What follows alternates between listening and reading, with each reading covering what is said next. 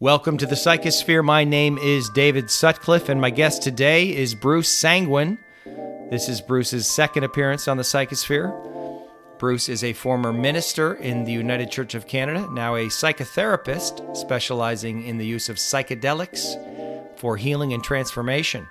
He is the author of 7 books, including his latest, Dismantled: How Love and Psychedelics Broke a Clergyman Apart and Put Him Back Together. It's a great read. It's a great book.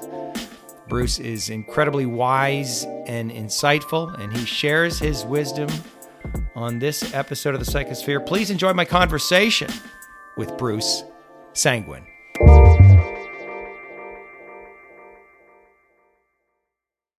I would just prefer to not be careful and then not post it as opposed to, I don't know. All right. But I know you have constituency. Yes. I know you have your constituency. And, you know, some people are being reasonable with me. They're being reasonable, but I'm not. But since they're... I give fewer and fewer fucks about it, David. So you do? Yeah, it's happening. Where I think we have to, don't we? Give fewer and fewer fucks. Totally. Because it's out of control. Yeah. I'm listening to this Belgian professor on mass formation, you know, the guy from No Agenda. Yeah. Yeah. And I'm convinced that, what Hannah Arendt said is you have to be willing to speak. Yeah. Call it out. But we have to it's real simple. We just have to tell the truth. Yeah. The truth is how you fight evil. It's really simple, and it's not. I guess it's. And we could have a conversation about the nature of evil, since you are a. Is it fair to call you a theologian? Yeah, you could say that. You are a theologian. I mean, you wrote me. You always. We have these conversations, and half the time I don't know what you're talking about. Because would you stop me if I'm using stupid language? Well, it's not stupid. You're just educated, and I'm not. What did you write me the other day? You said, well, if there was a difference between the sort of field of neutral intelligence and God for you, something like that. Yeah, that's right. You said,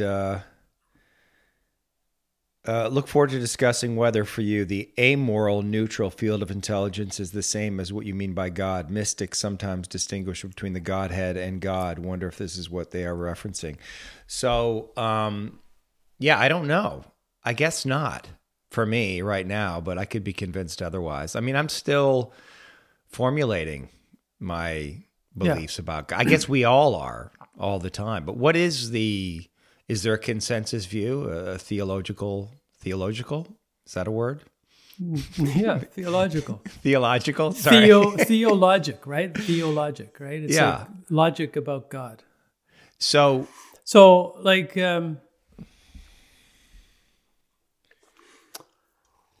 no, there's no consensus. I mean, who the fuck knows? I don't know anything. All we have is our own experiences.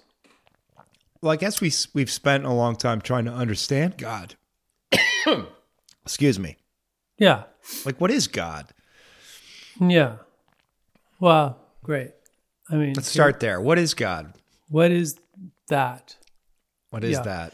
So, like, I guess in my experience, and I'm curious about yours, and just because it's my experience as well doesn't mean that it's holds any authority except for me. So right. But my experience is when I get down to the bottom of it, for like, what philosophically or theologically would be called sort of the ontological bedrock of being itself. It's like, I would say that there is this font of intelligence that is staggering in its complexity and capacity. So this comes online in ayahuasca ceremonies where you realize whatever this is, it's doing the whole room. And it's doing it in very unique ways according to each person's particular context and life situation. Right. And then you kind of sit up in your mat and you go, Jesus, this thing, whatever this is like staggering. So it's a direct experience of the intelligence of that which we're referring to. I mean, this could just be ayahuasca's intelligence, which could be a step down from what we're referring to as God. I mean, there's multiple layers, right, in reality. And so, but even at that level, even if we say like ayahuasca is a step down from that which we're referring to as God or pure being, it's pretty staggering. So there's that. So I say, yeah, when we get right down to it, there's this creative intelligence that just never ends. It's infinite. And it's a kind of self-organizing intelligence in that it works with chaos to bring about some kind of organization before that organization is broken down again. And, the entropic forces of the universe kind of break it all apart, as happens with Kali, the goddess of destruction, but then it's built back up. So that's all contained within this intelligence. Is that the cycle we're in now? Kali is destruction happening, a breakdown, so that we can build it back up. Yeah, it feels like it. It feels like that's going on in an intense kind of way. I mean, it's always going on. That the forces of chaos are the raw material for this self-organizing intelligence to build new worlds. And this is happening 24/7 in our time, and like it never ends. So in the Hebrew scriptures, there's a prophet named Isaiah who is speaking on behalf of this intelligence. It's coming through, and the intelligence is saying, behold, I do a new thing. It's springing forth now. Do you not perceive it? So this intelligence is happening now and now and now, building up, breaking down, building up, breaking down. It never ends. But maybe it's safe to say that it's bringing some kind of order out of the chaos, that bare minimum. But both are important to this creative process, both the chaos and then the order that emerges from that. But there's one more element when I get down to the bedrock for me, and that is that it actually has a bias toward relationality. In other words, there's an ethic built in, that built into the bedrock is that there's an other, and I care. And again, this is why the so-called desert religions, Islam, Judaism, and Christianity, talk about God as love.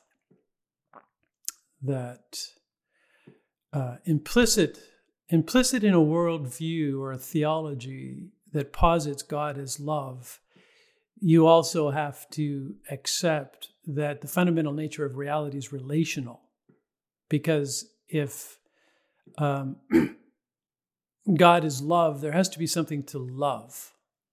And so in the doctrine of the Trinity, for example, in Christianity, and I need to say that I no longer would consider myself Christian, but just speaking about Christianity, I spent 30 years sort of preaching from that perspective, which doesn't mean I got anything right about it at all. I'm not saying that. It's just that I've inhabited that culture. So that they posit a Trinity, which Father, Son, Holy Spirit, or Mother, Child, Spirit, however you want to talk about that. But those are co-equal realities in Christian theology, which means that from the get-go, there's relationship built in. God as love, God as beloved, the Son, and God as lover, the Spirit. And so there's otherness built into the fabric of the universe, so that the one we're calling God can actually love, because without an other, there is no love necessary.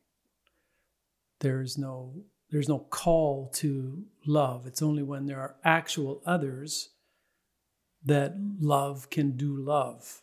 And so that's built into it. That's why it's core. So there's creative intelligence. Absolutely. This God is this font of creativity. And I would say that there's a bias in these traditions, and in my experience with medicine as well. And I could talk about that a little bit, about my experience of that. What is the bias? Yeah, what do you mean by that? The bias. The bias is that there's a bias towards relationality, towards the expression and manifestation of love. So it's not indifferent or neutral. I see. Right? You know what I mean? As I may have been suggesting in and what I'm I was saying in the other podcast. About your experience of what that means for you. Because there's different ways of understanding that indifference or neutrality. Yeah. Yeah. Well, I haven't studied any of this. It's only to me from my experiences and just thinking about it, and through my meditations or ayahuasca ceremonies or sweat lodges or vision quests. Well, all and of that. that's why it's so authoritative when you speak. Right. Yeah. Right. And I do have an interest in understanding theology in a deeper way, because I obviously there's a lot of powerful writing and thinkers out there that could probably help give all this some context for me. I don't know. I mean, all I know is my primary definition of God came from my last vision quest. Now I'm going on another vision quest next Wednesday. So we'll see. I'll report back if I get an update on the information. But the feeling that I got is like, if God is, in this expression, God was nature. Just like all the nature, everything that exists here. And so that nature has no preference. Reality, capital R, nature. Nature. And that nature has no preference, no judgment or no preference. Right. Nothing. It just is. It's just an isness to it. Yeah. And we are all expressions of that. And that what I was being asked was to accept the light and the dark and to see that it was one thing. And that's very confronting, because we want to, I think, generally preference the light, right, as better than or above. And this was saying to me, no, you can't have one without the other. They are, in fact, part of the same thing. And so if you think about that, if you take that in, then you have to acknowledge and honor evil or the darkness, because it's part of the evolutionary process. It's necessary. So in other words, we couldn't be going through this moment in time without a manifestation of evil, in my opinion, without the darkness, without people completely corrupted by their lower selves, by their shadows, and acting out from that place. Because what it's doing for me is forcing me to find the God inside myself, to find the light inside of me, and to rise up and to find the courage to speak my truth in the face of what I consider this evil. Now, maybe that's just a story that I'm telling myself in my head. And I know the other side is telling themselves the same fucking story. Yeah. But in your language right now, you indicated that evil was in the service of you finding God. Yes. Not that it was God. Right. But if it's in the service of me finding God, isn't it it's also then God? Do you know what I'm saying? Like, isn't it part of it? Yeah, that's an age-old conversation among theologians. The origins of evil, is it built into the Godhead, or is it an anomaly that came through a fall, a choice of conscious creatures and the freedom to disobey? The freedom to disobey. which is unique to humans. Animals aren't free to disobey. Angels, according to the theology, are not free to disobey. But humans have this unique position in the hierarchy of beings that we are the ones who are free to disobey, free not to, like in the language that you and I would be comfortable, own or shadow, and therefore be able to choose the light or the Tao, the way that organizes the chaos and is able to take a clear, strong stand for the true, the good, and the beautiful, because precisely because we've owned our own evil, our own capacity to disobey the way. The way. Just to use, in there is a way. There is a way. I guess that's also what I'm coming to terms with is there is a way. There is a way to live. It's an optimal way, and that there's a reason that we have all these teachings, whether it's the Tao or Buddhist teachings or the Bible, and there's crossover, or the Red Road, Red Road, right. And why there's disciplines and traditions and customs and, do it this way and practices, because it forces us to be disciplined, and that we need a kind of discipline to inoculate ourselves against the seduction of evil, because evil is very seductive. And, I got seduced in Hollywood. I mean, I got to Hollywood, I immediately got fucking corrupted. And I remember the moment. It had to do with sex. This woman came on to me, and she was basically like, "You just want to come back to my house and fuck." And I remember feeling like that's not a good thing to do. That's but I was, as a young man, of course I wanted to do it. It is the thing to do. As a young man. It is the way, Maybe it is the way. It's finally happened. Right. Exactly. Yeah. Well, that was part of it. It's like, I'm in Hollywood now. I'd never had an invitation like that, put to me so frankly.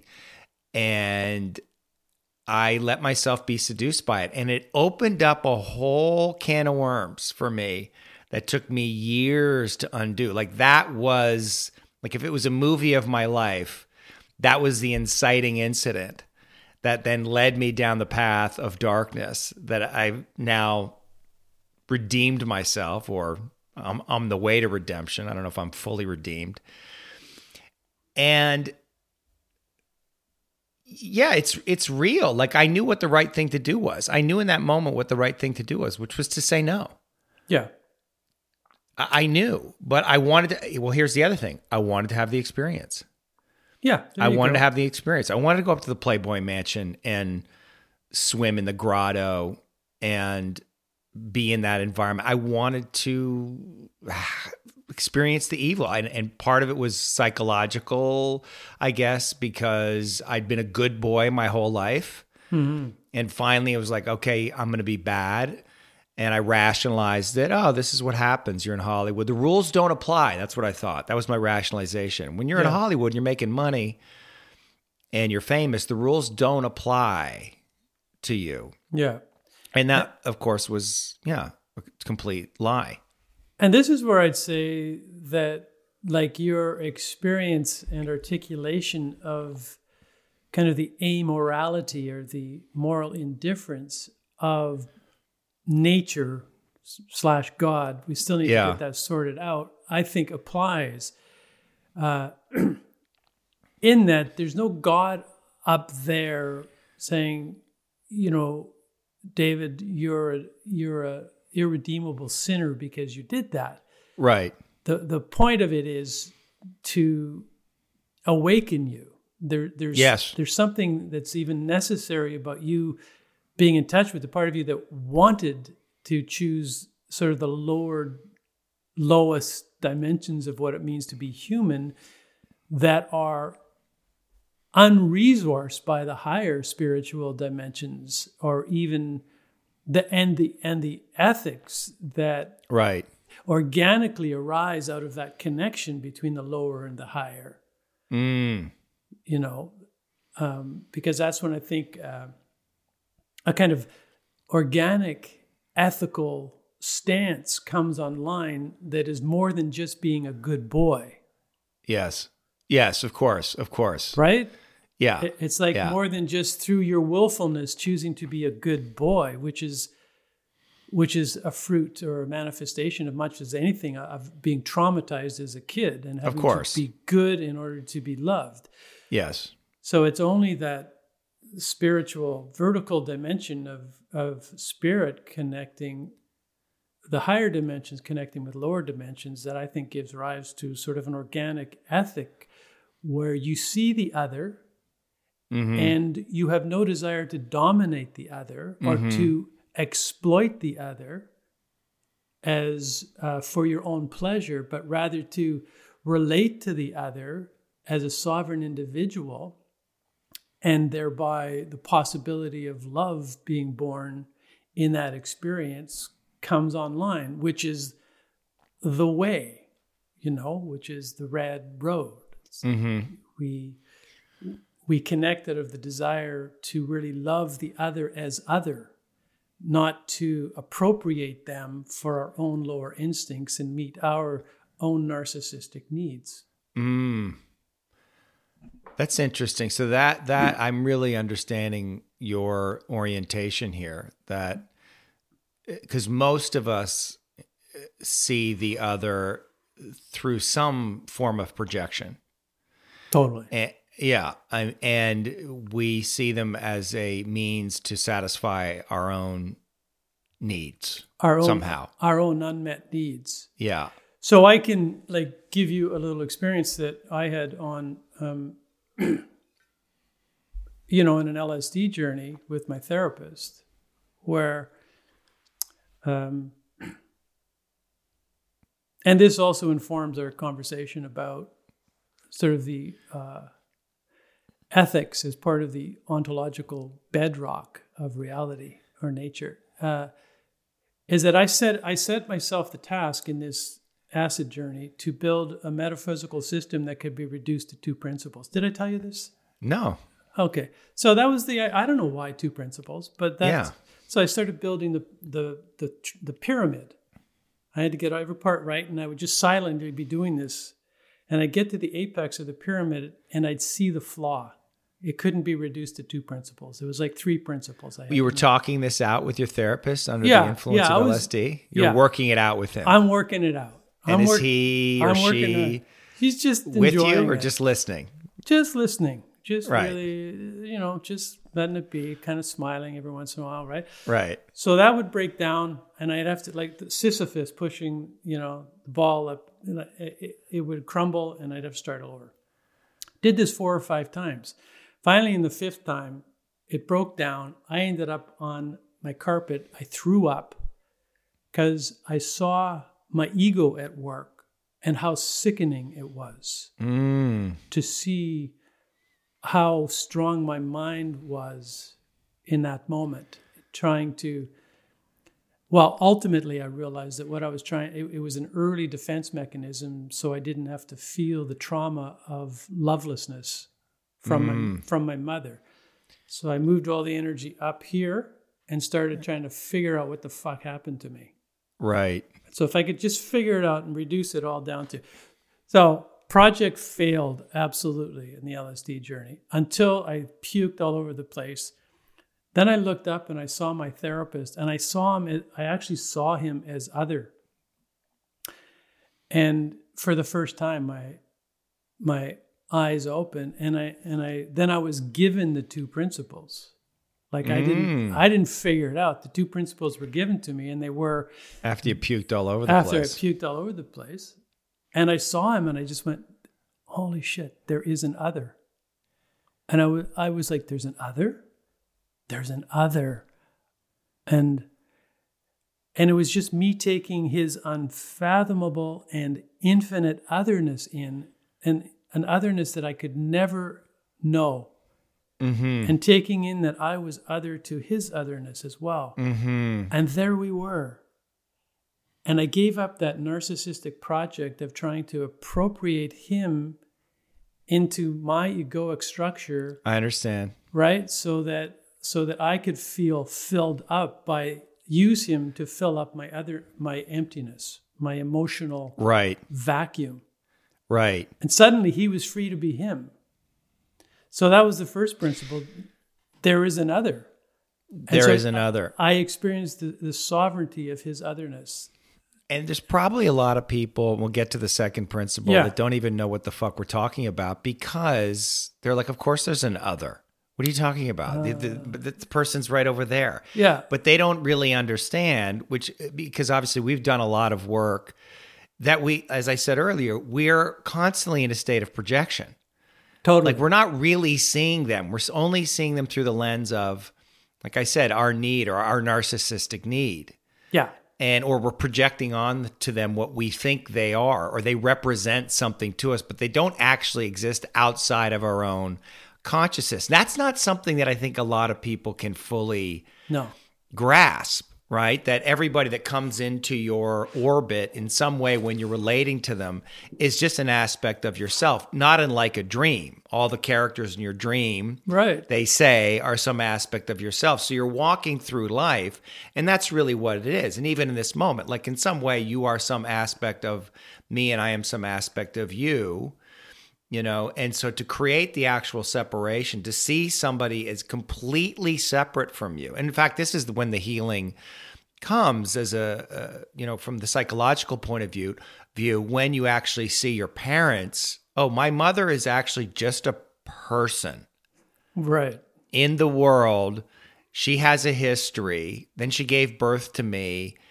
And she's got her own issues, and to separate yourself from that and actually see her in that way liberates you from so much of your projections.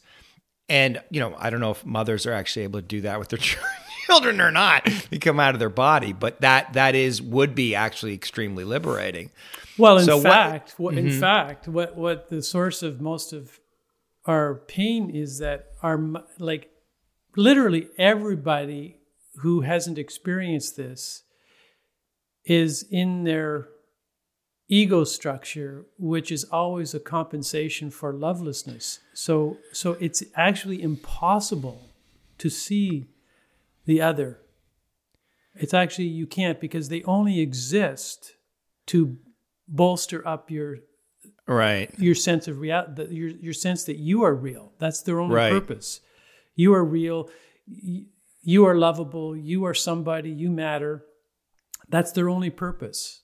They're just there. We appropriate them to reassure ourselves of our deepest, what actually terrifies us, and that is that deep down we were taught that we don't matter, that we are unlovable, that we're unworthy, that we're bad, that it's our fault, that we're helpless, that we're hopeless.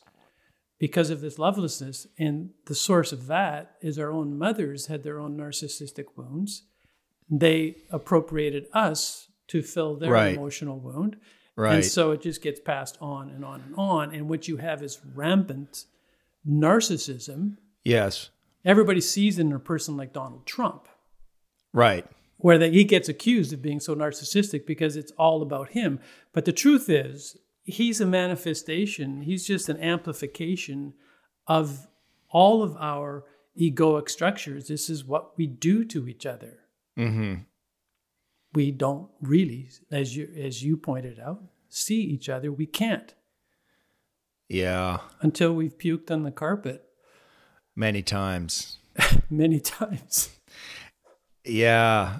Because the other thing to say about that is just that that's the source of our deepest pain and our deepest alienation is we can't get out of the narcissistic looping. We're stuck with ourselves. We are stuck with ourselves, and we fucking hate it. It's torture because we can't get out of the loop of ourselves, and we're isolated, and we're alienated, and we go and find a guru or the next psychological program, and what we're trying to escape more than anything else is this sense that there is no other. Is this feeling that we are alone with this shit. We're alone. We are totally alone. Yeah. It's not actually true. Yeah. But when I broke out of it and I was given this first principle, there is an other. I was going like, wow. Yeah. You exist, Jesus. As something separate from me. Yeah. As infinitely other. Yeah. Unfathomably, unknowably other. And this is the ontological rationale then for God as love. Because and this is the delivery of the second principle that I was given, which is, I care. And the experience of that was like having to travel across an infinite number of universes to arrive at this principle. You are unfathomably, infinitely other than me.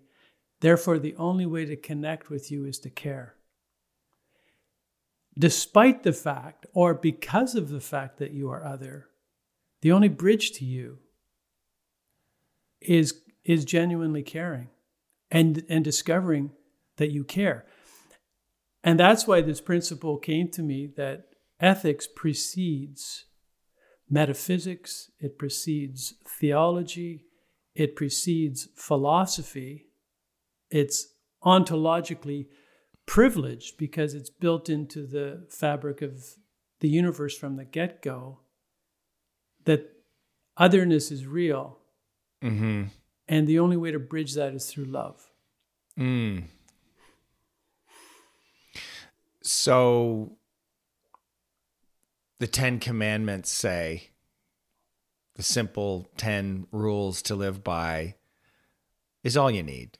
You don't need to understand any of the philosophy. If you can live by a certain ethical code, I'm just using that as an example, that's all you really need. Is that what you mean? Well, When you say the ethics 10 Commandments, supersede in my experience, everything else. the 10 Commandments are actually phenomenological statements. They're encapsulations of what the author or authors have actually experienced.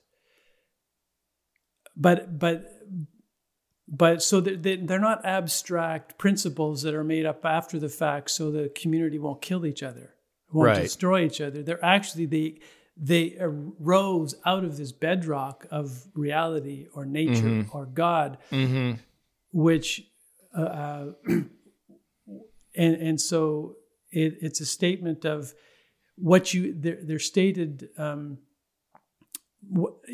the language of what you may not do, what you may not do. Just resist doing these things, and this other thing called love will self-organize your community. Right, it will emerge. Yeah, you don't need to understand anything else. Yeah, just don't do this shit.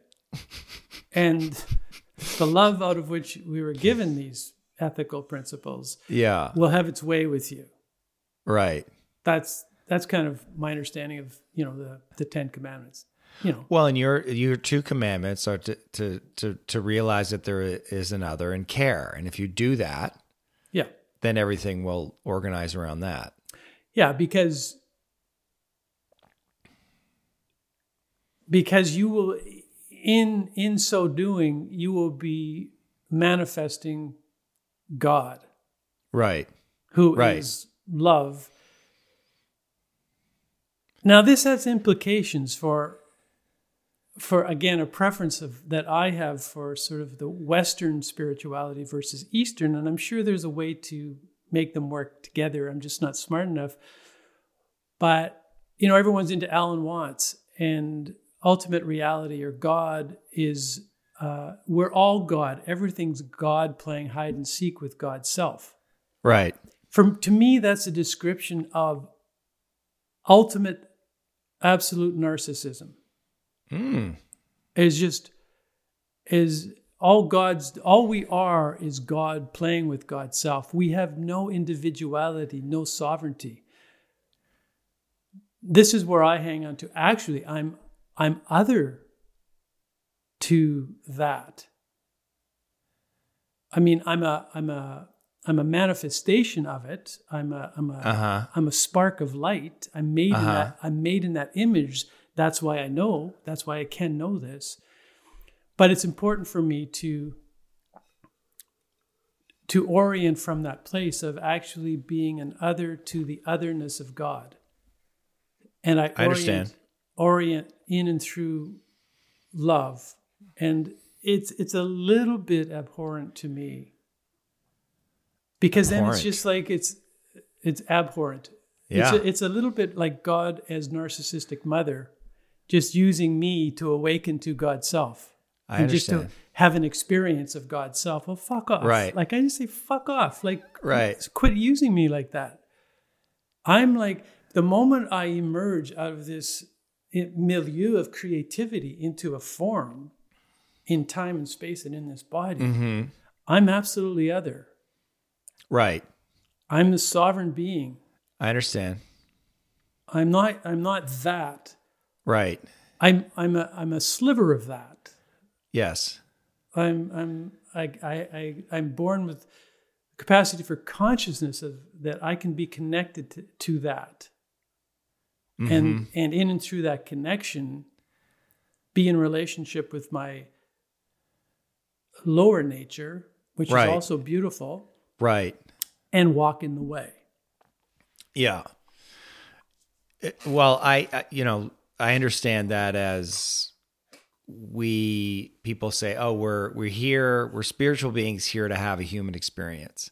And if you understand like who you really are, that you are essentially God, you are an expression of God, and it's all one thing. And if you can hold that in your consciousness and dance with life lightly, you're going to be able to manifest all you desire and live open and filled with love and connection. And I hear that, I understand that, but I guess what I always say is, well, but I'm here to have the human experience. So part of having the human experience is I'm going to suffer. I'm going to get in conflict. I'm going to succumb to my lower nature. I'm here to figure it out, and I want to have the full range of the experience. So yes, that's true, and maybe it's the way that I hold that, but if I can't find myself unless I get lost in it. I have to, like when I made that choice to go home with that woman, I wanted to do that, and because I wanted to have that experience. And looking back on it now, I don't really regret it. Right. And I don't know if that's exactly what you're talking about, but that's how I hear it in some way in my mind. Yeah, you don't hold yourself. You're not ashamed of it. You don't feel guilty. You're not judging yourself. Right. In that sense, and either is whatever we're talking about. Either is God. Yeah. Right. Yes, God's exactly. Just saying you had an experience, so learn from it. Yeah. Yeah. That's all. It's not the end of the world. It's just an experience. But there is a bias towards awakening. Yes. And I just want to say, yeah, absolutely. Like you're as a distinct individual, you suffer, you have the freedom not to obey the whatever way you choose, whatever way you think is highest, all of that. But you do so as an actual individual, not merely as God having an experience of God's self. Like, I understand. Okay. Yeah. That's what I claim. And I may be wrong about that. You may be wrong. There are people out there who are able to, like, it's possible from a non-dual, from the view from 60,000 feet, this all resolves itself. So.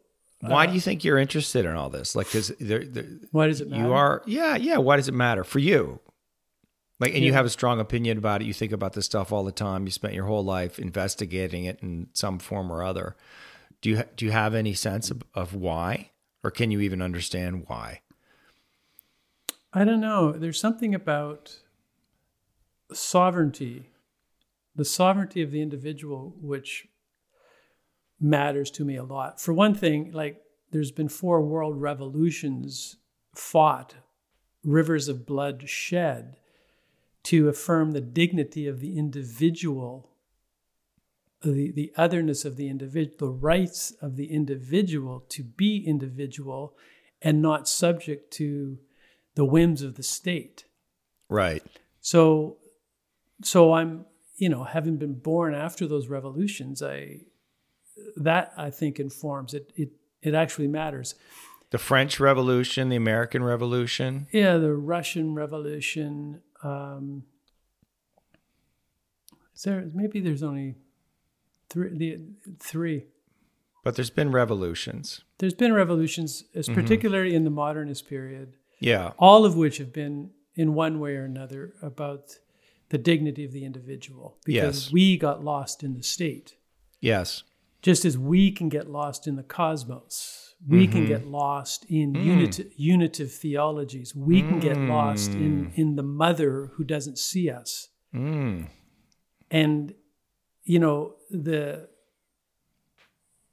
so there's something about the statement, not as a statement of egoic narcissism,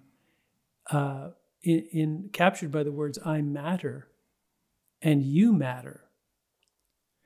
Like, I matter because, there'll never be another being born into the world like me, and the universe will be deprived of me if I can't find a way of expressing that uniquely, finding my voice and my own creative channels. And the same is true, of course, of you and everybody else. Mm-hmm. So if that's lost in a big pool of unity, then the universe can't be the universe. Mm-hmm. It needs us to be individuals. So the self-expression, the forms of self-expression, therefore, actually matter. Like, I don't think it's just one being. That human beings are one being and we're all cells in one, that being. It's like there's no separation anywhere. That's true. Right. But that doesn't mean we're all one. In cosmology, physicist Brian Swimme talks about three fundamental dynamics of the evolving universe. One is communion, absolutely. There is no separation anywhere. But another is individuation, and that is that once a new kind of being emerges, it's forever and it's actually distinct.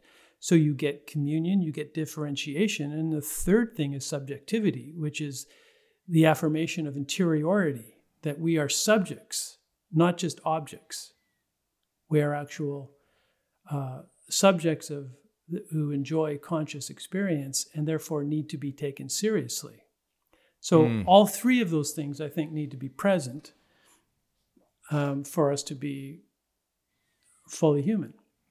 We need to realize that we form a unity with everything that is, and we are, at one level, manifestations of that, absolutely.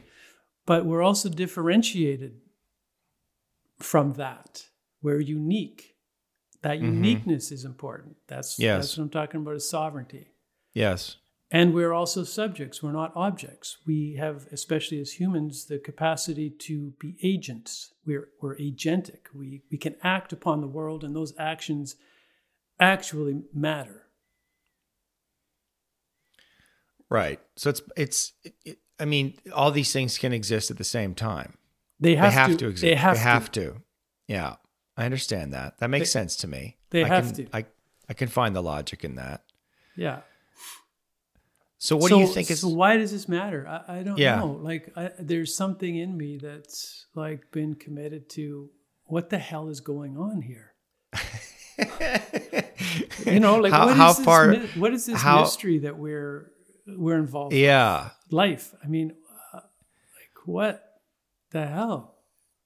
So maybe also just at that level. Well, I wonder, I mean, I share the same quest in my own way to try to, there's a puzzle to solve or I want to figure it out. Is it figurable? Is it possible to understand? I mean, somebody said to me recently, it's like, your biggest problem is you're trying to figure this shit out. There's nothing to figure out. You can't figure it out. Yeah. Like, stop trying to figure it out. Just live, just accept and live. And there's something in the acceptance where you can figure it out not through the mind, like not through logic and reason, but through felt experience. Like, Yeah, beautiful. It's like Yoshi, right? Like, my teacher, if you meet him, he just comes off almost like a simpleton in a way. But then he starts to sing, and and at first you're like, okay, but then you sit in ceremony with him or in a sweat lodge, and when he really goes there, you're like, oh, he's communicating something through his drum and through his song that is so powerful. Yeah. And you're like, he knows something. He knows something. Right. He can't not know something. And then you sit down and you have a little conversation with him, and he expresses something, not that he's read in a book, but just a kind of fundamental understanding about the nature of reality that is one of the deepest statements that you've ever heard. Yeah. And I know he's read some books. I mean, he's not illiterate, but most of it, the knowledge that he's acquired has come through sitting in sweat lodges. It hasn't come through teachings necessarily. And he'll sit there, with the drum, and he's like, oh, so many lessons in the drum, so many lessons in the drum. And you're just like, so many lessons in the drum? What does that mean? Right. So many. But if you play a drum all your life, there are going to be lessons in that drum. And there's something about, this is why I'm fascinated with him, because he dedicated his whole life to one thing. Singing Lakota songs. Mm-hmm. That's it. And everything that goes with that, the Red Road, but full commitment to the Red Road. And in through that, he found God. Yeah, I totally get it. It's amazing. Right? This happened to me in ayahuasca ceremonies too. As soon as the Lakota chants started coming on, especially the stronger ones, it was I would be in a fetal position, totally suffering, and I just knew that it was a summons to sit straight, get straighten your back, straighten your fucking backbone, dude. Yeah, you're a warrior, straighten up. There's a call in them. It was a definite call, and I have to pull myself together and straighten my backbone. And I often experienced that the words themselves weren't describing reality. They were reality in the form of the words. Yes. There was a direct link to the mystery. It was happening in the drum and in the chant itself. A direct link to the mystery. It's not like they had an experience and they said, well, I think I'll write about that. And right. Yeah. It's no. They found it through the music. Like they went into the music and it came out. Yeah. It was the revelation itself. Mm-hmm. It wasn't describing the revelation. Right. Or, Yeah, it's this is what's interesting about those experiences on all psychedelics. It's like when I described to you my LSD experience, it's not like I engineered those two principles. It finished with my reason. I was finished with my reason. My reason sickened me. I came to the absolute end of it. Then it was given. Mm-hmm. Right? Right. So the traditions talk about this as revelation versus rational knowing. I understand. There's a givenness to it. Like, okay. I could never have figured this out in 1,000 years. Thanks very much.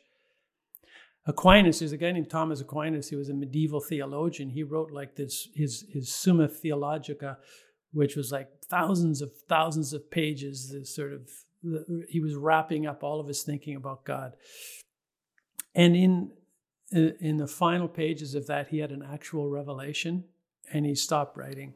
He never wrote another thing. Really? Yeah, he was given everything he needed to know, and he realized that his thousands of pages, he needed to be silent. Yeah, I'm going through that. I think it's important for me to write or make videos to organize the information in my head and to be able to communicate it. But there's another part of me that's just like, no, just come to my workshops or it will all be communicated. I don't want to have to explain it in that way. Like you have to come experience what it is, and there's something in but I want to also market myself and all of that. So I feel really caught, but I don't want to explain it because I know it's necessary, but there's something about it that just, I can feel this resistance to it. It's like, no, I don't want to. Just come and experience it. And that's why I'm loving the Sweat Lodge, every Wednesday night. Like I've said to you, it's like, you go in there, there's a ceremony, there's a technology to it. They heat up the rocks. Those rocks are really hot. You're in this confined space. It's dark. And then the drum starts and the singing, and it transports you into some other space, some other dimension of reality. And in that dimension of reality, there is information, there is a knowing, there is an understanding. You have access to something different, and it changes you. Mm-hmm. What exactly that is, how to describe that, I could attempt it, but I would just say, well, just go to a sweat lodge. Right. You have to go. It's the same with ayahuasca ceremony. You can describe it, we can talk about it, but you have to go experience it. Yeah. And then something. Yeah. Like something that you can't not know after that. Yeah, that's it. We are in some kind of, is it fair to say we're in some kind of awakening? I mean, so many people are journeying, are going to psychotherapy, or becoming psychotherapists, or breath work, or becoming plant guides, medicine, becoming guide. I mean, it's everywhere. Yeah. And I asked myself, why did I leave my career as an actor to do this thing that I'm doing? And there must be something larger at work that's calling me to this. There must be a need for this service that I'm offering. And we see what's happening in the world. Yeah. And it's exactly what you said. Like the state, it feels to me like, is they're trying to take control of shit. And it makes sense to me that, in a period of change and transition and awakening, the old systems are going to clamp down. They're going to try to retain control, and they're going to do everything they can. And they're going to be subject to their lizard brain, their lower self. They'll lie, cheat, steal, do whatever, and they'll rationalize it. And I think that's what's happening right now. I'm not buying anything. I'm literally not buying any of it right now. I just, even the virus real? Okay, yeah, it's real, but everything else around it just seems like a complete fucking lie. Yeah. Well, and you even hear them talking about this virus, like literally, this virus was one of our greatest opportunities to implement the reset that Klaus Schwab and the World Economic Forum has been, describing, and it's being implemented. We are in the midst of it. We are in the midst of it, and people will say it's a conspiracy theory. And you're like, dude, the guy wrote a book called The Great Reset. What the fuck are you talking about? Every government around the world, all the Western governments are all using the same phrase, build back better, build back better, build back. But they're all on the same fucking page. Yeah. So they're trying to, and I get it. They in their mind that, climate change and technology and everything that's going on in the world, they want to reshape the world. And probably if I was in their position, I would want to do that too. And maybe I would think it was my job. But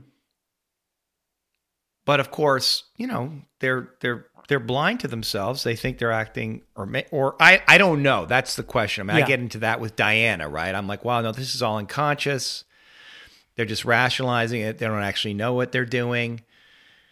And she's like, no, these people are demonic. They worship Satan, and they're actually evil, and they know what they're doing.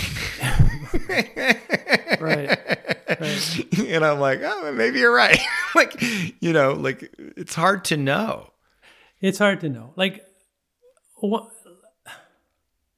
I think there are only two games in town. One is a world that arises from an ethic of love, and one is the world that arises from an ethic of domination. And if you haven't explicitly chosen love, the only other game in town is domination.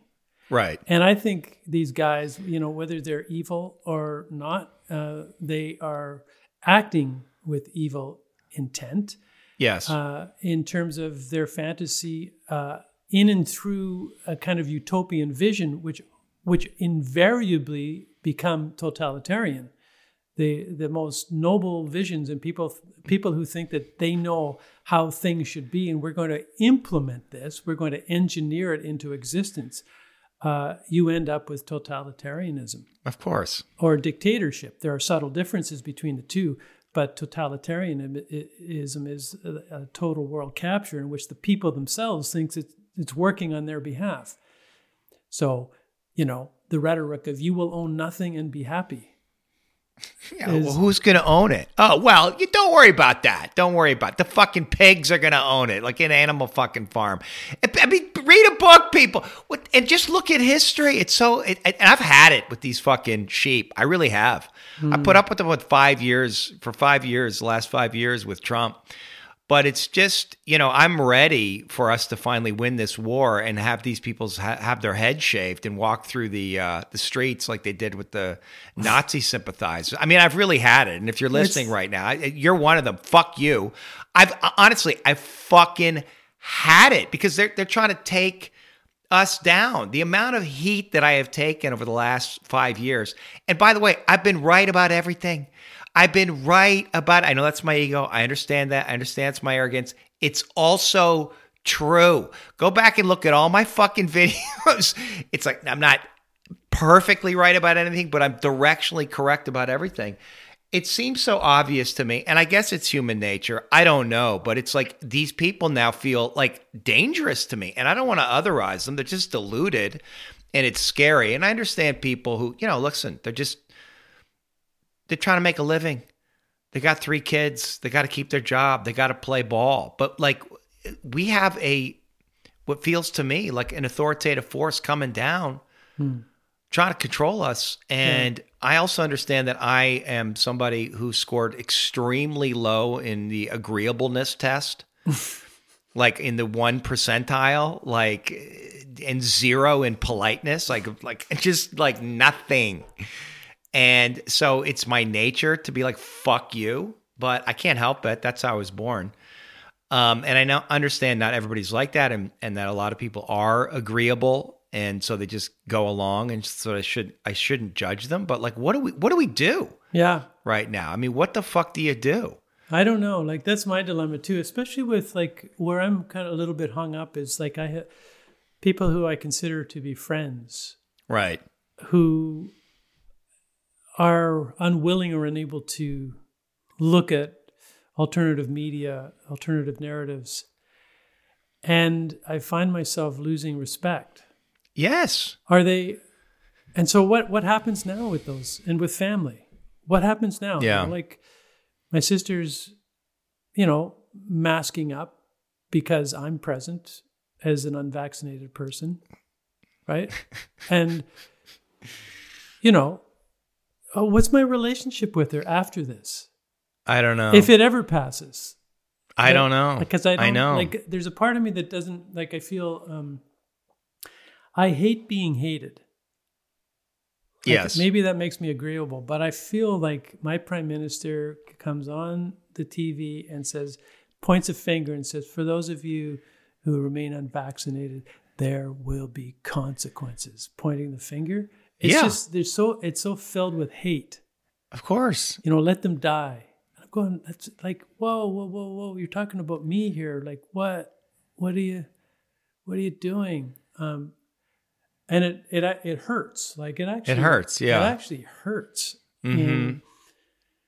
But in some ways, like I think all the great poets and mystics and religious leaders, like, had to contend with this, like the 80% of the world that they didn't belong to. It's like when Jesus says to Pilate when he's being interrogated, and Pilate, are you the king of the Jews? And you're of this world? And he said, my kingdom is not of this world.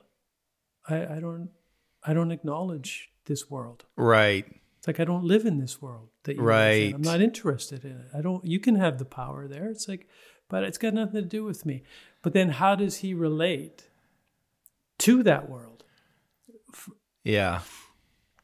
Like what does this ethic of love ask for in relation to those who hate us? I know. There's something called idiot's compassion, where those who are being oppressed have compassion for those oppressors. So it's not, you can't go there. Those who are being oppressed have compassion for their oppressors. And no, I don't have any compassion. No, I'm not going there. It's idiot's compassion. Well, I can have understanding. I don't have compassion. Yeah, I understand. Well, you said love, or what was it's either love or dominance, and love. If it's love or fear, and that dominance is an expression of fear, that these people are afraid. Yeah. I mean, Trudeau, he's in over his fucking head. He doesn't know what the fuck he's doing. Who is this guy? What has he ever done? He's done shit. He's done nothing in his life. He's built nothing. He created nothing. He just skated by in life on the reputation of his father. He was a celebrity, a prince in Canada. He just, whatever, he skied, he went to high school, as a high school teacher, whatever. And then all of a sudden he's the prime minister of Canada. What does he know? What has he actually done? That's the thing about Trump. He wasn't a fucking lawyer like these other fucking knuckleheads. When you actually look, like, what did Obama actually do? Well, he was a community organizer and a professor at a university. That's what he did before he became president. Trump was doing deals all over the world. He was a big person in the world that succeeded and failed, and he understood how things worked. That's a good quality. And I think now that we've had somebody like that, I only want people like that who actually done real shit in the world. They're just not theory in their fucking head. This guy's got to be overwhelmed. He's got to be afraid. He's got, people are whispering in his ear, and he's never been towing the line, right? He's never been initiated, and he's got no balls. Yeah, it's like, I'd love to see him go to an ayahuasca ceremony or 20, and get undone. Yeah, or get in the ring with somebody like Joe Rogan who knows Brazilian jiu-jitsu and just feel what it's like to have a fucking arm around your throat, and just feel the air choking out of you, and just to have some humility about what the actual nature of life is. Yeah, that's what these people lack.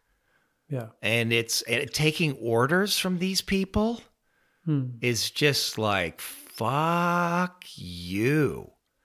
Yeah. So I've had it, but yeah, I don't know. I mean, obviously, if you get lost in your own resentment and anger and fear, like I went down a couple of days ago, and when I woke up to the news, I didn't wake up to it. It was before I went to bed. I think it was Friday night. I saw that Trudeau said that you can't travel. Can't travel. Yeah, it's domestic. No planes, no trains. Yeah.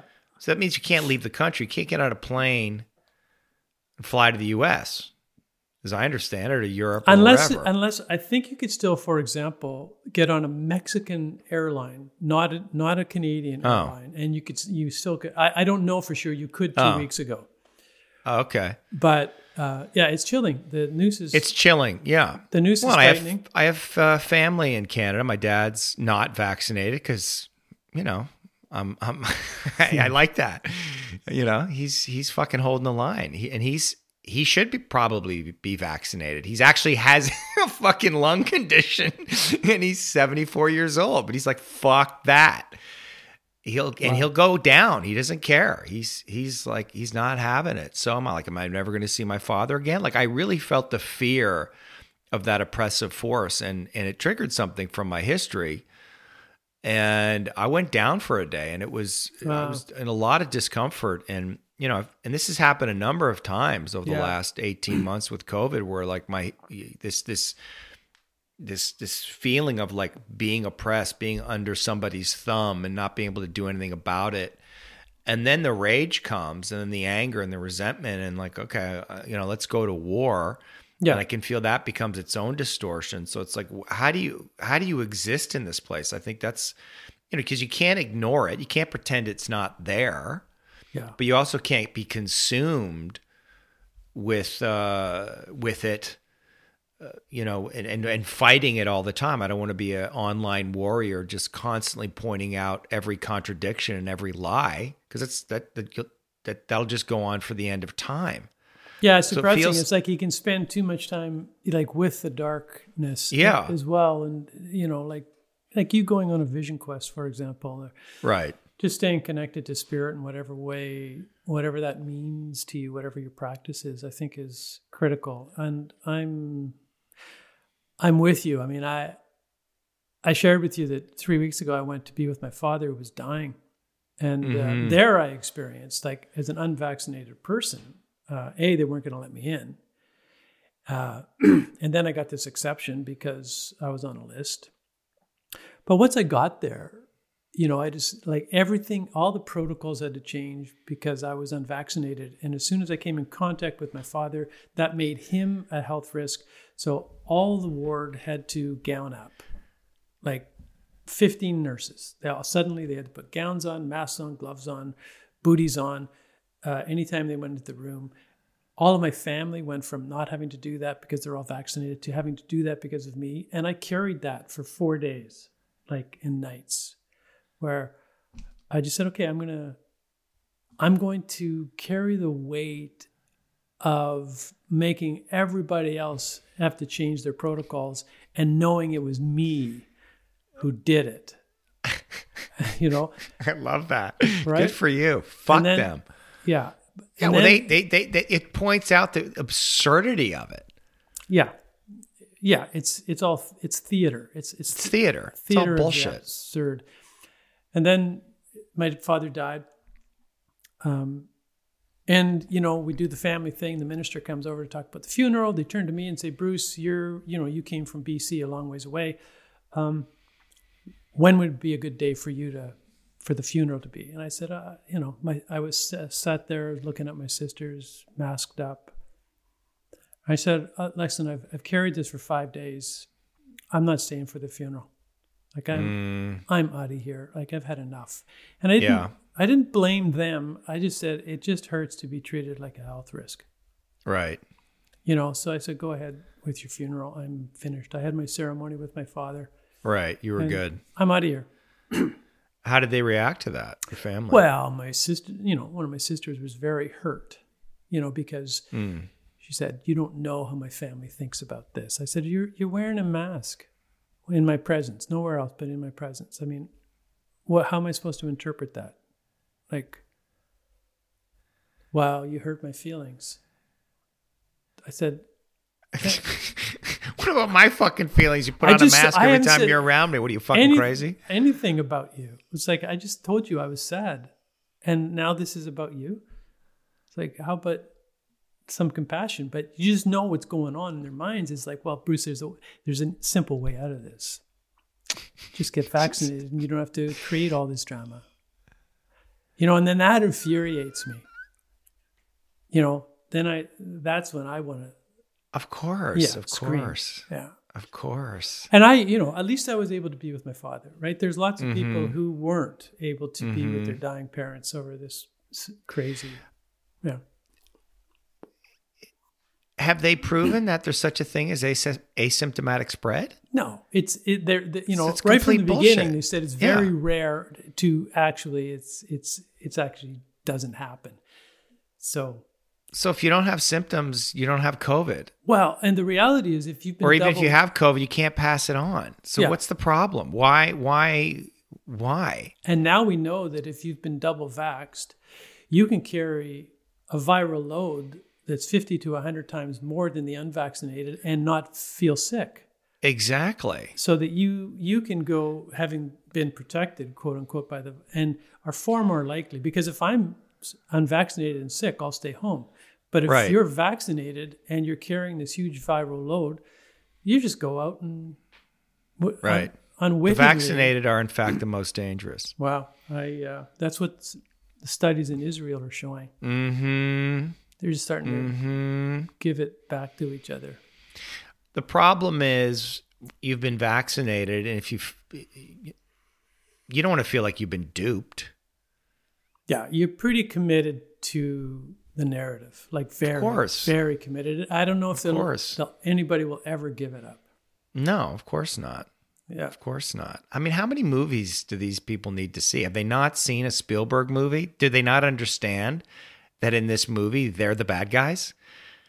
Like, you're siding with you're with big pharma, big media, and the state, and there's a small group of people who are resisting a forced medical intervention. In what movie yeah, is the state not the bad guys in that situation? I mean, what are we fucking talking about here? It's just bizarre that people can't see it. It seems so obvious, but I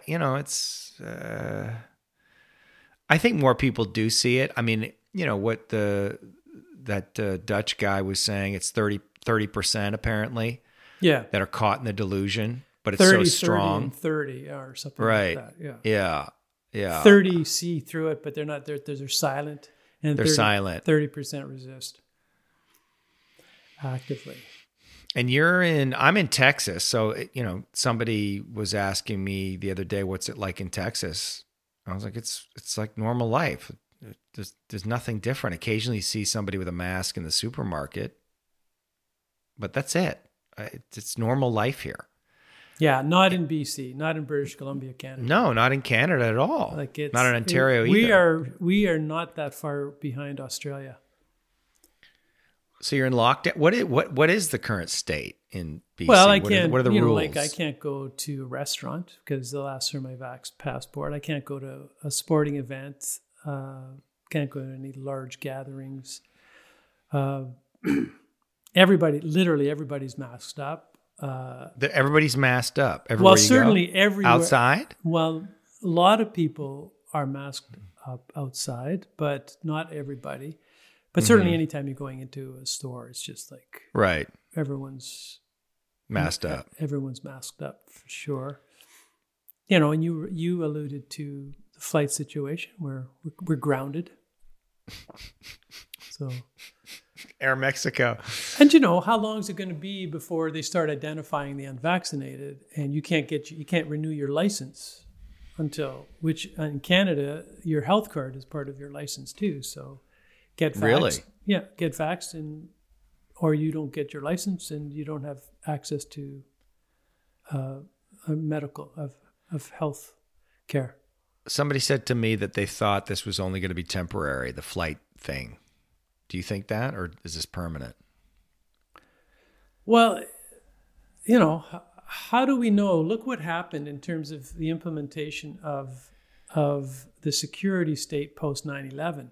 Right. A lot of those measures that were taken were never revoked. They just got built in. Now we have this biosecurity protocol, and my hunch is that just like post 9/11, with the so-called biological threat, a lot of these protocols will not be revoked, and it'll just be a new normal. Yeah, where people just accept a higher level of surveillance in all aspects of their life. I hope it's temporary, but well, it'll evolve. Maybe I don't see that they're going to pull that back. They never pull anything back. No. I think you're exactly right. And that's the danger. And they're in cahoots with big tech. I mean, that whole fiasco that went on with Facebook, that's a bunch of bullshit. The fucking whistleblower. She's CIA, obviously. Look at her. Look at her. And then she's on Twitter, 50,000 followers, verified immediately. Right. She's on 60 Minutes. She's got perfect testimony. I mean, it's just such theater so that they can... And it's the girls, the teenage girls. It's the children. We're ruining the children. And so, of course, it's great for Zuckerberg because, well, hey, my hands are tied. Nothing I can do. We've got to eliminate this misinformation, which is all, of course, going to be right-wing politics and anything that counteracts the preferred COVID narrative. And he doesn't have to. He's not responsible for it anymore. Yeah. because of the children. Yeah. His stocks And went so- down like $5 billion. He's worth $5 billion less Yeah. as a result. Like, so what? So we're entering into some kind of technocracy, and it's really, I mean, it is scary. I mean, the way I see it, if you're the elites, right, the ruling class, and there is a ruling class, obviously, and you see Brexit happen, you see Trump get elected, you're like, fuck this, we've lost control of this situation. All the information has been democratized through the internet. People are waking up to the truth or to alternative points of view. We got to get control of this thing. And they're looking over at China, and they're like, fucking these Chinese, these motherfuckers got to figure it out. They got total control over their population. We need something like that. And that's what's happening. They're going to implement it in their own way. How the fuck did this thing get out? They're lying to us about that too. I mean, that's the thing. We don't know anything. No, we don't know. That's where I get into it with people. It's like, is it not curious to you that there seems to be no urgency to discover where this virus came from when all the evidence points to a lab leak and that they were doing gain-of-function research? Shouldn't we get to the bottom of this? If we don't want this to happen again. And surely it's news when there are experts in the field who are now saying, 99% sure that this came from a lab. Yeah. And it was gain-of-function research. But why isn't that news? Yeah, it's a great question. This whole Just get your vaccine, Bruce. Just get your vaccine. It doesn't matter now. Just get your vaccine for the children. And if anyone has any question about this vertical integration of, like big tech, pharmaceuticals, government, the big media, look at the branding around ivermectin. It's like I just said, well, what happens if I just Google ivermectin? So immediately what comes up is a page about the medicine, and won a Nobel Prize in 2016. Yeah. Almost a miracle intervention as an antiparasitic and antiviral. And yet to a news anchor, they were calling it horse anesthetic. Horse paste, yeah. Horse paste. Don't yeah, use horse this. medicine. Yeah. But why is Joe Rogan taking horse medicine? It's like, dude, okay. The just fact flat that- out lie. That's misinformation. Why aren't they banned off fucking Twitter? Why isn't CNN and the New York Times banned off Twitter? They're lying every fucking day. This whole thing is a conspiracy. It's all propaganda, people. The news is all propaganda. All those people you love, you watch on TV, Anderson Cooper, Don Lemon, all of these fucking people, they're all bought and sold by the pharmaceutical industry. That's what it is. You got to turn that shit off. They're lying to you. They're lying. Yeah. Thank you. I need to double check this, but I've heard that 5 of the 6 news media corporations are represented on their boards by the pharmaceutical industry. Of course. Yeah. I mean, just watch cable news. It's all pharmaceutical ads. It's all drug ads. Yeah. I mean, we're literally like Colombia or Mexico. We're run by drug cartels. Yeah. It's unbelievable. Yeah, it's unbelievable. I had dinner on Thanksgiving here in Canada. And so we had a couple over who are with the program. And but she's a teacher, and she's being told that by the time she goes back tomorrow to school, by the end of this week, either she will be vaxxed or she will be fired. They've got 2 kids, ages 14 and 13. And that's what a lot of people are facing here. It's coming down to scary. Yeah, it's coming down to that. It's scary. Yeah. It's really, really scary. How are you doing emotionally with all of this? I mean, I'm in Texas, so I'm surrounded by like-minded people and in a state that's pretty committed to freedom. And more people are coming here every day from around the United States. They're coming here for exactly because they're feeling the oppression in places like California and the distortion there. So, it's not so bad, but you're in BC. I mean, it's got to be crazy right now. How are you doing? Well, my moods shift from rage, right, to seriously contemplating. Even though we just moved into our home a month and a half ago, we find ourselves having conversations about, is it time to pick up stakes and head somewhere else? And then the conversation goes to, well, where? How do we know if, like, everyone here is talking about Costa Rica, Central America? Right. But how do you know if it's different there? And so just that we can even have the conversation, having gone through the hell of moving and all of that entails, indicates a pretty high level, I would say, of, I suppose, fear that, I don't want in any way to compare, my experience with those of the Jews, in the pre-World War II years. But from the testimonies of people, they talk about it's like the frog in the boiling water. Yeah. You just warm it up. There's just a little intervention. Well, the water's okay still. It's like you just keep turning it up until it's too late. Yeah. They don't jump out. Well, in conversations with my friends, we have a mutual friend up in north of Courtenay here. Mm-hmm. And his family's also having the same conversation. It's like, when is it too late? Like, imagine that. Imagine even having that thought in a country like Canada. Yeah. When is it too late to actually move before they have your name as one of the unvaccinated and you literally can't get on a plane? Mm-hmm. What if, I can't, a year ago, I can't even imagine having that thought. It's crazy. Yeah. So that's scary. It is scary.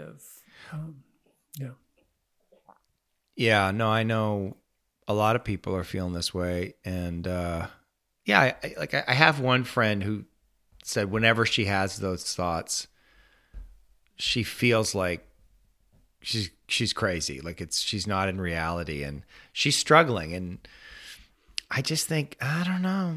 I don't think it's a conspiracy. I think it's real. I mean, this is happening. And it's not going to look the way we think it's going to look. It's going to look like something completely different and new, especially because of the surveillance state. But this idea that there's going to be some kind of social credit system seems inevitable. Yeah, and the tracking, behave. It's all going to be there. You can behave and just be a good citizen. Just be a good citizen. It's going to be interesting to see what happens here in the United States because generally in 2024 or in 2022, next year there's the midterm elections usually swing the other way. And that's what it's looking like right now. So you're probably going to get a Republican House and a Republican Senate. And that's going to change the game a little bit. And Biden's numbers are down. Nobody likes Biden, obviously. And so you're looking forward to 2024. Trump is on fire, continues to just be ranting and raving and have a ton of energy. And then you got DeSantis in Florida. Yeah. Who is incredibly strong and powerful and smart. And just seems to be making sense, and they're attacking him. But Florida's doing well with COVID. So he's got a lot of leverage. And between the two of them, you have it's two powerful candidates. How the fuck are the Democrats going to win in 2024? Yeah, well, it's interesting. Yeah, so it does feel like there's the potential for a shift here. Yeah. Because both of those, whether it's Trump or DeSantis, they're both no nonsense around this shit. Yeah. Whereas in Canada, all the parties, virtually, we just had an election. There was no point voting. Right, because it's all the same. Yeah, there's a new sort of what's being labeled as an alt-right party, the People's Party. But they were the only ones who took a stand on this issue. And strangely, this is how bizarre the times are. Strangely, I went, well, maybe I should vote for the People's Party. Yeah. which I wouldn't ever have considered in 1,000 years. But things are changing. What I appreciate about the American culture is that its origin story has to do with revolution. Yeah. And being careful with the state, being cautious about the powers of the state. So you have an inbuilt kind of resistance we don't have here. We're still, under the British monarchy, for God's sake. Yeah. And the interesting thing that's happening here, that there's more and more conversation about this thing about sovereignty, and more people looking at the history of Canada and realizing that we're not technically even a nation. We're not a sovereign nation. We're a corporation. What does that mean? We never lost the status of the Hudson Bay Company, and the British government or the British monarchy has done its best to take that back. But when Trudeau tried to repatriate, not Justin but Pierre, the Constitution, with the Meech Lake Accord and all that business, what it was about was him trying to repatriate the Constitution, but it didn't happen. So technically, according to this way of thinking, and with people are starting to challenge the government, the national government actually has no legal status to impose any kinds of laws or restrictions, and people are going to workshops to learn how to resist the imposition of this fake nation state. And it's just that's happening is interesting. People are looking to opt out of the fiction system of the system altogether. Yeah, I'm looking to opt out of it.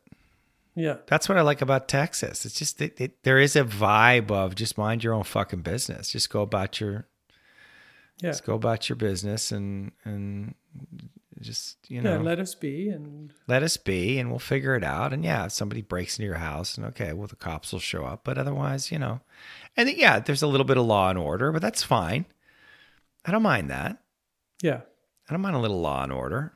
And I don't mind people, listen, if you're worried that the person who just cut you off is packing heat, you might be a little more friendly to people around you. I mean, it's the gun thing is it's not a bad thing. To be, because it brings you into the reality of life in some way. We want to inoculate ourselves from evil, or I want mommy and daddy to take care of me. That's what big government is. It's like, I don't want to be an adult. I want to be responsible. It's like, I want to know that the state is going to be there to take care of me. It's like, well, yeah, okay. Of course we want a functioning government and we want to feel safe. But at the same time, it's like, I don't know. I like feeling the reality of what life actually is. And life can be harsh and cruel, and there's bad people, and to learn to protect yourself, to learn, to handle a gun, or to be able to handle yourself, or to understand the threats that are out there and come to terms with them. I think that's a healthy thing. Yeah. I mean, I'm not there yet, but I have to say that in the last year is the first time ever that I've had sympathy for, what is it, your Second Amendment? The Second Amendment, yeah. Right to bear arms. Which is also bizarre. That, I mean, having that thought, it's like, well, okay, it's like the government wants to come and take my land. Yeah, I didn't really get it till I got up to Idlewild. Well, I got it the first time when I drove through Montana on my motorcycle. And Montana's just, wide open spaces. And, I was a Canadian living in LA, Democrat, liberal. And I spent 3 days driving through Montana, and, you're on the land, you feel the land. And there was a moment I was like, man, if I lived here, I wouldn't want somebody in Washington telling me what I can or cannot do. That's crazy. And I could feel like, oh yeah, I'd be hunting out here. And if I wanted to have a certain kind of gun, I wouldn't want somebody telling me I couldn't have that gun. Mm-hmm. And I finally got it. And there's how disconnected I think a lot of the politicians are, and how they're not really understanding of the average person. And that was the first awakening that I had. And then when I started to see what was happening with COVID, when I was living up in Idlewild, I was just like, yeah, no, fuck this. You have to have an armed population to protect against the tyranny of the government. It's absolutely mandatory. I mean, I would encourage it. I would encourage everybody to get a gun and learn how to use it. That's what I would say. And not just like a serious firearm. Yeah. Not just a Glock 19. I mean, go get an AR-15, go out to the range, learn how to shoot it, clean it out, have it in a safe, but just have it there. Just like you have an extra supply of food or a generator if shit goes down. You don't know what the fuck is going to happen. Yeah. Anyway. The thing is, you're sort of, you're a reasonable guy. Of course. But like in the hands of those who are unreasonable or who in a moment of passion, just completely lose it. That's the price you pay for freedom. Yeah. It's the price you pay. It's worth it. I'm sorry. It's worth it. I get it. And, we need to do everything we can to be careful with guns. But, you want to be fucking Australia right now? They gave up their guns. Look what's happening. That's not happening here in fucking Texas, I'll tell you that. Bunch of fucking cowboys show up with their ARs and be like, excuse me, what? And it'd be stand down immediately. It's like, that's what you need. I'm sorry, people. Fuck it. You're talking about it's power corrupts every fucking time. Yeah. Well, I get it. I get the other side of the argument. I get that people get killed, but people are going to get killed one way or the other. So pick your poison. I've picked mine. That's how I feel. I mean, we shouldn't be giving AR-15s to 18-year-olds without, some training and shit. There's reasonable gun laws and restrictions. I'm not suggesting that. I'm not like all NRA crazy, but at the same time, I don't know. I'm that guy. What can I tell you? I'm in Texas now. You are a Texan now for sure. Yeah. Well, this is the I'm on the resistance, the center of the resistance here in Texas. You are. This is the spot. Come to Texas, Bruce. You'll love it. Yeah, I've thought about it. Mm-hmm. Mm-hmm. They'd have. If I could get there to just visit, that'd be nice. But yeah, come visit. Can't. I know. Well, you can drive, can't you? Yeah, it's a nice drive. Yeah, you can drive. Well, you can leave the country, right? You can cross the border by car. I don't know. Like, I think you have to be double vaxxed to leave the country in a fucking car. Yeah, I'm pretty sure. He's fucking. Yeah, for sure. No, it's for sure. You do. What? Yeah. I mean, I get it. You can't get on a plane or a train, but if you're in your own fucking bubble vehicle, but you're bringing it into the United States. The United States. Oh my God. Psychotic. Yeah, it's crazy. Bruce, have we just about solved it? No, we've solved nothing. Right. But we've expressed our feelings. We talked about God. We talked about COVID, and I've demonstrated my righteousness, I think, pretty well. Which is important. Mm-hmm. Well, part of the podcast is to, it's to reveal all the sides of me, including my shadow, including my arrogance and righteousness. It can't just be the good parts of me, Bruce. It's got to be all the parts of me that are assholes. I love it when people hate me. You don't like it. I like it. It's powerful. Do you really honestly like it when people? I'm getting there. I'm starting to understand that it's inevitable. Like I didn't really fully understand it until recently. It's always been this way. Somebody told me before they met me, they'd heard about me, that I was provocative, that I was divisive. And I was like, what? What are you talking about? Why? Like, I don't know. That's the word on the street. I was like, okay. And then I was told I was hated in my core energetics community, the radical liveness community. Somebody's like, no, you're hated. I was like, for what? Okay. Speak in your mind. Well, I speak my mind. I don't hold back. And so people are, and this with this podcast too. I get feedback. Nobody gives me the feedback, by the way. I don't get one fucking email or comment from anybody directly to me. They say it through somebody else. Cowards, you fucking coward. Why don't you, and by the way, anybody who disagrees with me, like Trump, COVID, come on. I'm happy to have you on the podcast. I'll debate anybody anytime. I never get a reply. Yeah. But they just want to criticize from afar. And whine and bitch. And I'm done with these fuckers. I'm done being kind or understanding or sympathetic. It's like there's too much at stake.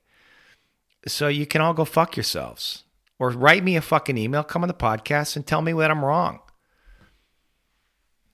But I'm not seeing that happening. I mean, the only response I get on Facebook to my videos is, "You're an idiot." I mean, that's it. Like, there's literally no argument. It's like, you're an idiot? That's your best? Like, what part of it? Where am I an idiot? Can you please just, that's it. You're an idiot. You're stupid. Okay. Yeah.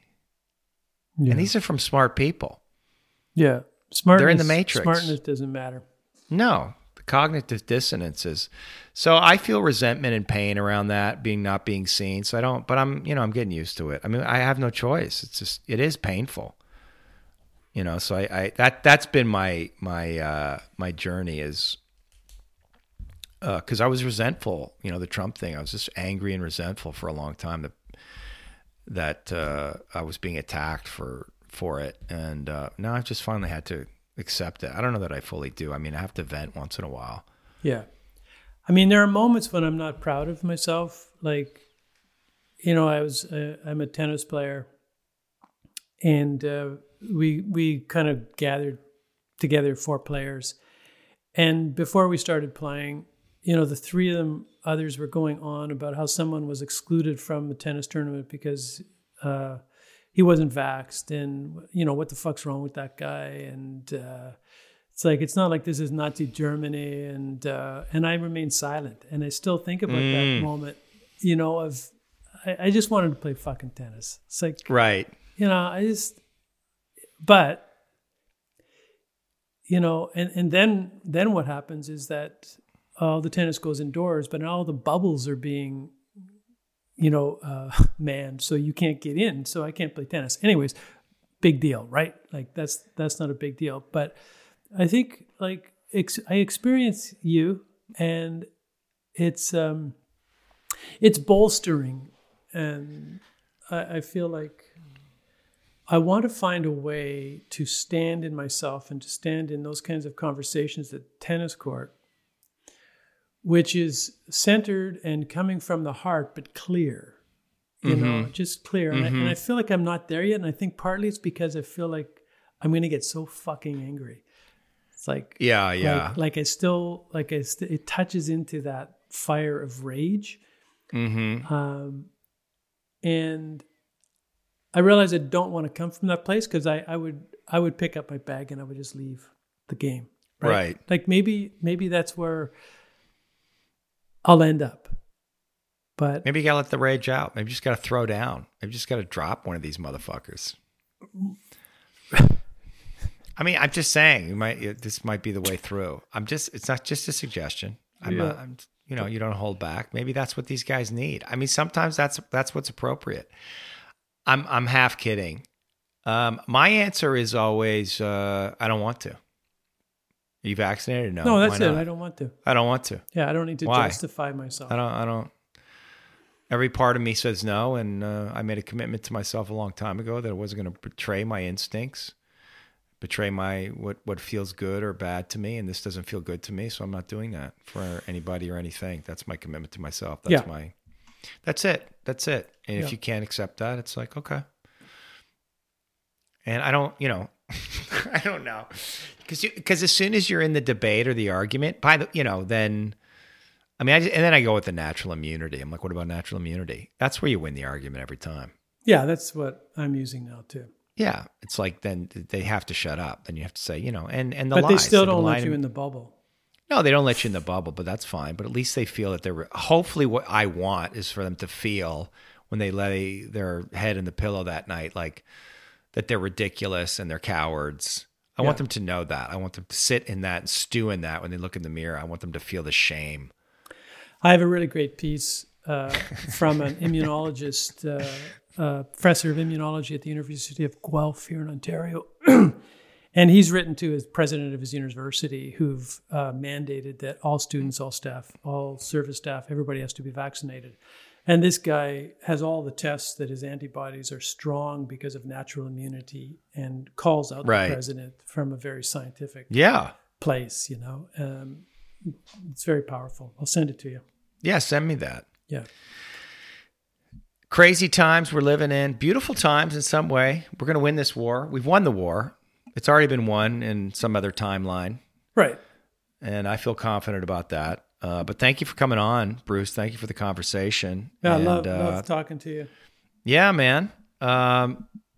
Miss you, love you. I don't know when I'm going to see you next again. Sometime soon. I don't know. They're not going to let me in fucking Canada. No. I have to I think what the way out is to make a lot of money, and then you just fly private. Have a lot of fuck you money. Yeah, you got to get fuck you money. That's what I'm focused on. Right. Get rich. That ain't going to happen in my lifetime, dude. What are you talking about? Not with me. Might happen with you. You could get rich. Uh-huh. You just put your mind to it. Uh-huh. All right, well, I'll get rich, and all right, you get rich. I'll send you a plane. You can fly you down to Texas, and you don't have to worry about a mask or any bullshit. All right.